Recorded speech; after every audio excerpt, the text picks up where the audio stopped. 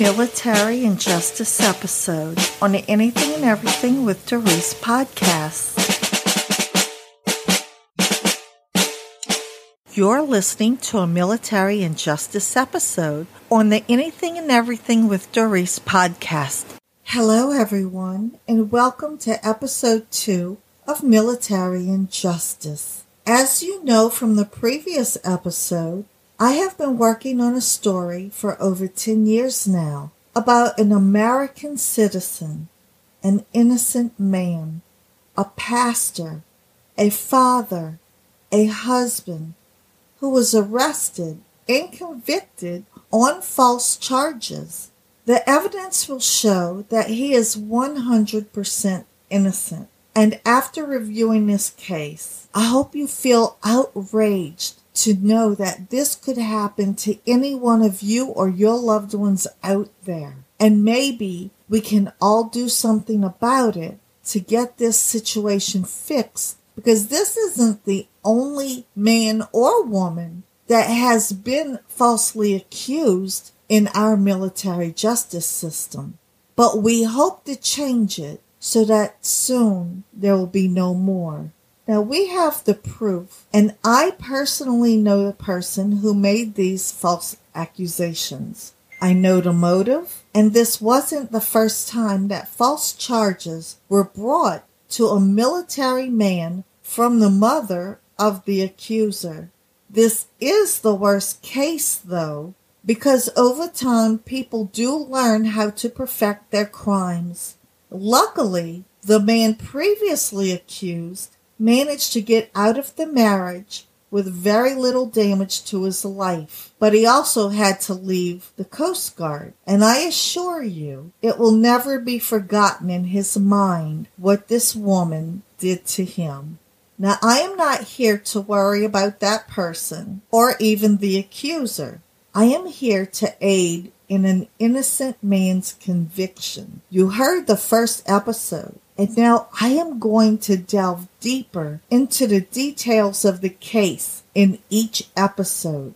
Today we will learn about the forensics investigation. If you would like to follow, you can view this information at www.militaryandjusticelawyer.com.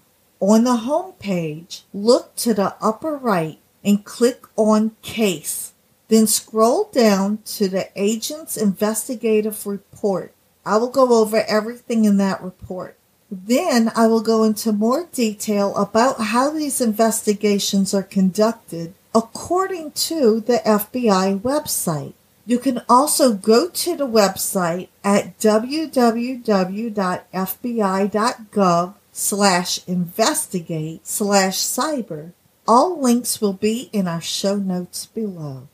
For those of you who need a minute to be able to go pull up that website so that you could follow along, I'm going to take a quick break, and we'll be right back.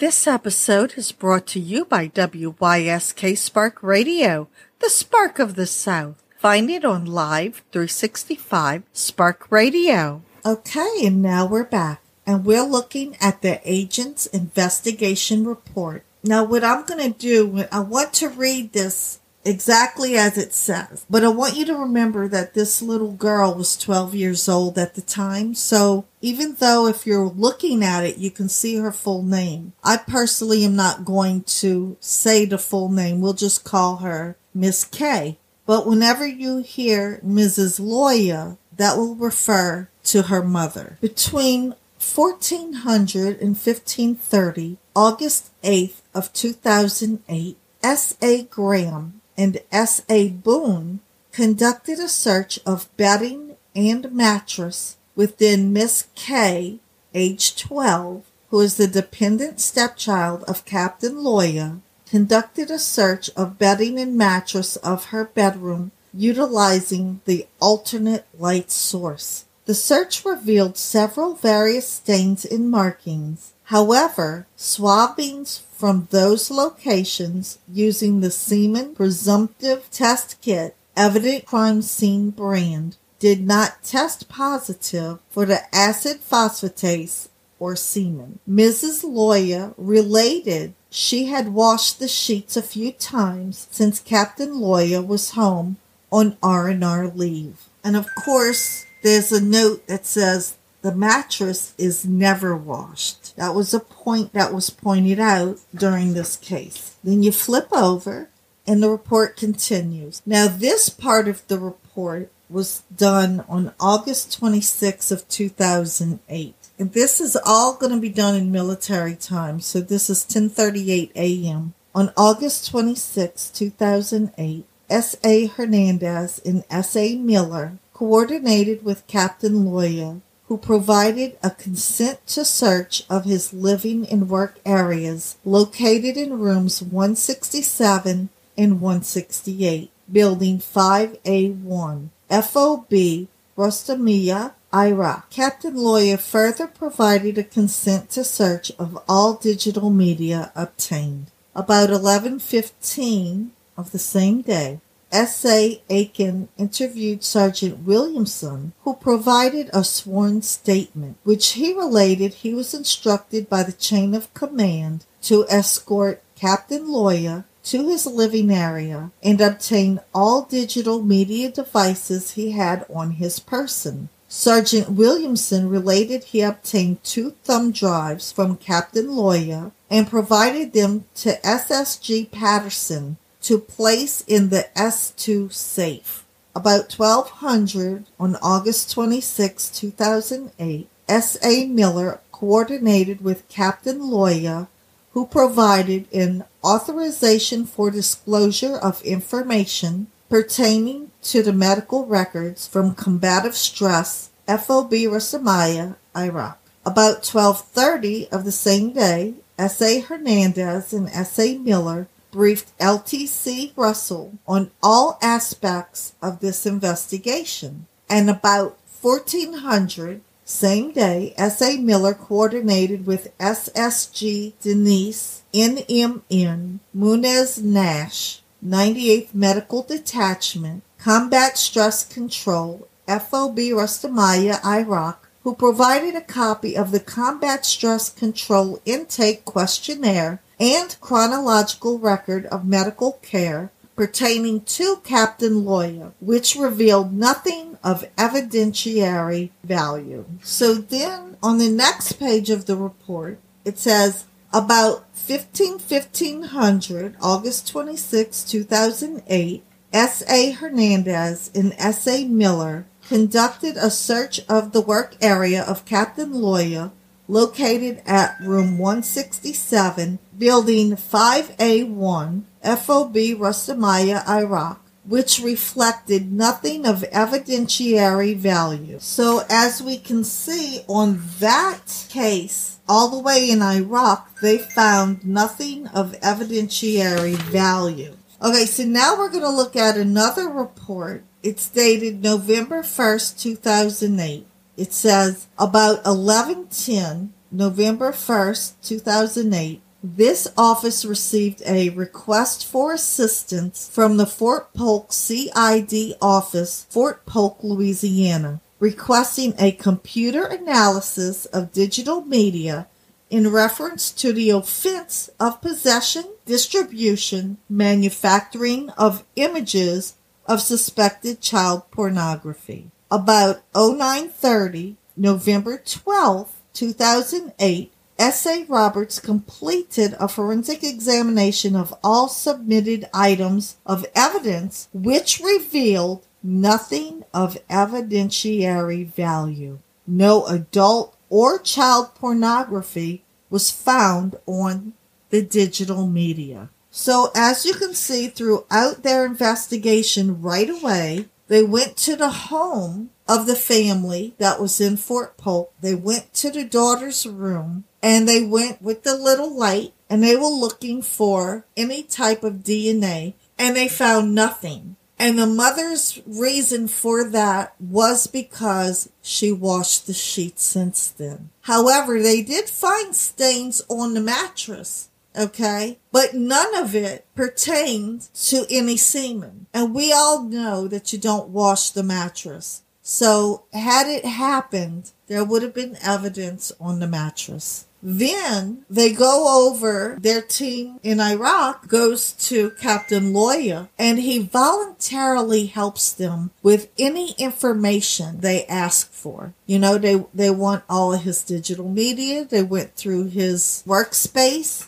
They went through his living quarters over there, and they were looking for not just pictures, but anything, any type of evidence. When they say digital media, that means all of it. Computers, laptops, desktops, tablets, phones. If he would have had a camera, anything that has digital media, they confiscated and they did a forensic investigation. So when they went to the home in Fort Polk and when they went to his place in Iraq where he worked and lived, everything came back, nothing of evidentiary value. And they even specified on the November 1st report, they clarified that there was no adult or child pornography found on the digital media. So I want you to think about that. When you're doing an investigation of any accusation, whether it's rape or murder or theft, the first thing you do is you go and you collect the evidence. And yet, on both sides of the world, they found absolutely nothing. Nothing. But for those of you who may not know, well, what exactly do they do? Like, did they just pop it in and see if it was there? I mean, what exactly is the forensics investigation of digital media? What does that pertain to? And that's a very good question. And we're going to take a quick break. And when we come back, I'm going to give you all those answers. This episode is brought to you by WYSK Spark Radio, the spark of the South. Find it on Live 365 Spark Radio. And we're back. First, I want to clarify that it is the U.S. Army Criminal Investigation Command, or CID, that does perform these investigations that we're talking about. The reason that I'm bringing in the FBI information is because the CID isn't going to give you information to look up on how they do their investigations. But the FBI will give you an idea of how it is done, how thorough it is. And so that's why I'm bringing in this, and all the websites will be in the show notes below for you to go to and read everything, because I'm not going to read, this is a lot of pages, and I'm not going to go through it that detailed. I just want to give you an idea of the 5 steps for conducting computer forensics investigations through the FBI website. Now, to start, it says tracking digital activity allows investigators to connect cyber communications and digitally stored information to physical evidence of criminal activity. Computer forensics also allows investigators to uncover premeditated criminal intent and may aid in the prevention of future cyber crimes. For those working in the field, there are 5 critical steps in computer forensics, all of which contribute to a thorough and revealing investigation. Now, the first one is going to be policy and procedure development. Cybersecurity professionals understand the value of this information and respect the fact that it can be easily compromised if not properly handled and protected. And so it's for that reason that they have established strict guidelines and procedures for the activities related to computer forensic investigations. Such procedures can include detailed instructions about when computer forensics investigators are authorized to recover potential digital evidence, how to properly prepare systems for evidence retrieval, where to store any retrieved evidence, and how to document these activities to help ensure the authenticity of the data. It goes in to say an integral part of the investigative policies and procedures for law enforcement organizations that utilize computer forensic departments is the codification of a set of explicitly stated actions regarding what constitutes evidence, where to look for said evidence, and how to handle it once it has been retrieved. Now, that's the first step. Then they have number 2, the evidence assessment. A key component of the investigative process involves the assessment of potential evidence in a cybercrime. Central to the effective processing of evidence is a clear understanding of the details of the case at hand, and thus the classification of cybercrime in question. So they give you an example. It says, if an agency seeks to prove that an individual has committed crimes related to, say, identity theft, for example, computer forensics investigators use sophisticated methods to sift through hard drives, email accounts, social networking sites, and other digital archives to retrieve and assess any information that can serve as viable evidence of the crime. And then it says, of course, that's true for other crimes, such as engaging in online criminal behavior like posting fake products on eBay or Craigslist, intended to lure victims into sharing credit card information. They give you different types of scenarios. Number 3, evidence acquisition. Perhaps the most critical facet of successful computer forensic investigation is a rigorous, detailed plan for acquiring evidence. Extensive documentation is needed prior to, during, and after the acquisition process, and the detailed information must be recorded and preserved, including all hardware and software specifications, any systems used in the investigation process, and the systems being investigated. And then it gives you like the general guidelines for preserving evidence would include the physical removal of storage devices, using controlled boot disks to retrieve sensitive data and ensure functionality, and taking appropriate steps to copy and transfer evidence to the investigator's system. Now, acquiring the evidence must be accomplished in a manner of both deliberate and legal. And being able to document and authenticate the chain of evidence is crucial when pursuing a court case. And this is especially true for computer forensics given the complexity of most cybersecurity cases. And then it says for number 4, there's evidence examination.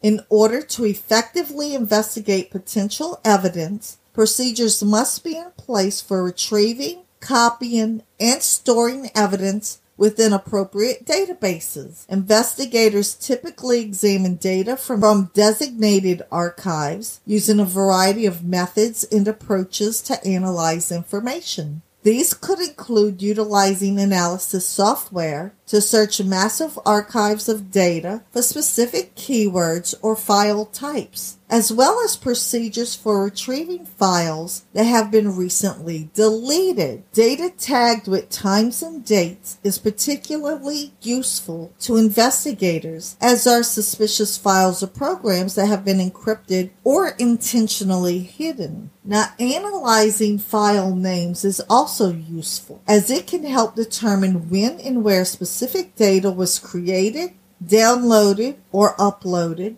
and can help investigators connect files on a storage device to online data transfers, such as cloud-based storage, email, or other internet communications. This can also work in reverse order, as file names usually indicate the directory that houses them. And then it goes on, a little bit more detail if you want to check that out later. Then there's number 5, documenting and reporting. In addition to fully documenting information related to hardware and software specs, computer forensic investigators must keep an accurate record of all activity related to the investigation, including all methods used for testing system functionality and retrieving, copying, and storing data, as well as actions taken to acquire, examine, and assess evidence. And so that's really brief, but I wanted to give you an idea of what goes on.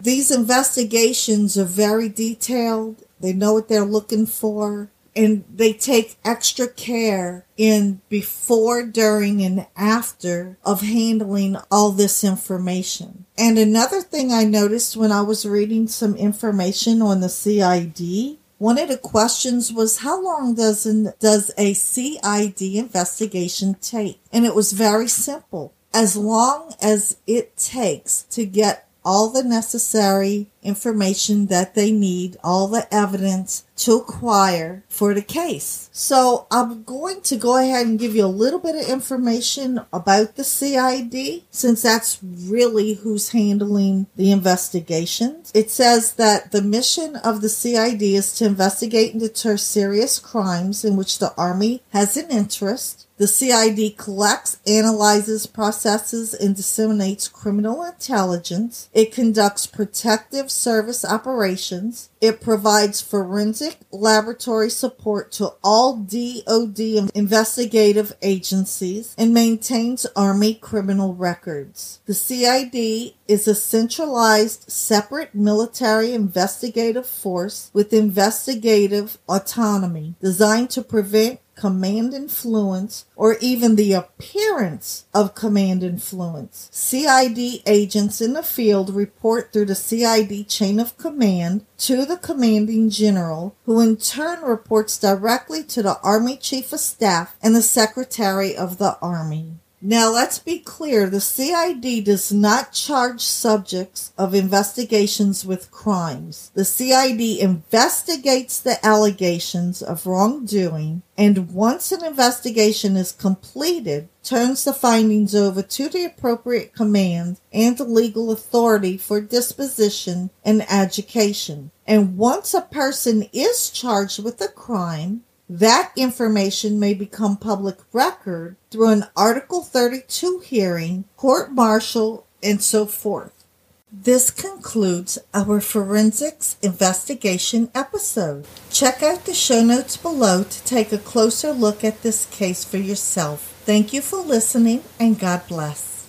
For comments or questions, you can reach us by email at yappy@post.com. Also, check us out on Twitter at Dorisi and our Facebook pages at Yappy Studio or Louisiana Entertainment Association. Look for the Military and Justice logo on the Anything and Everything with Doris podcast for another episode of Military and Justice. Thank you for listening to a Military and Justice episode on the Anything and Everything with Doris podcast.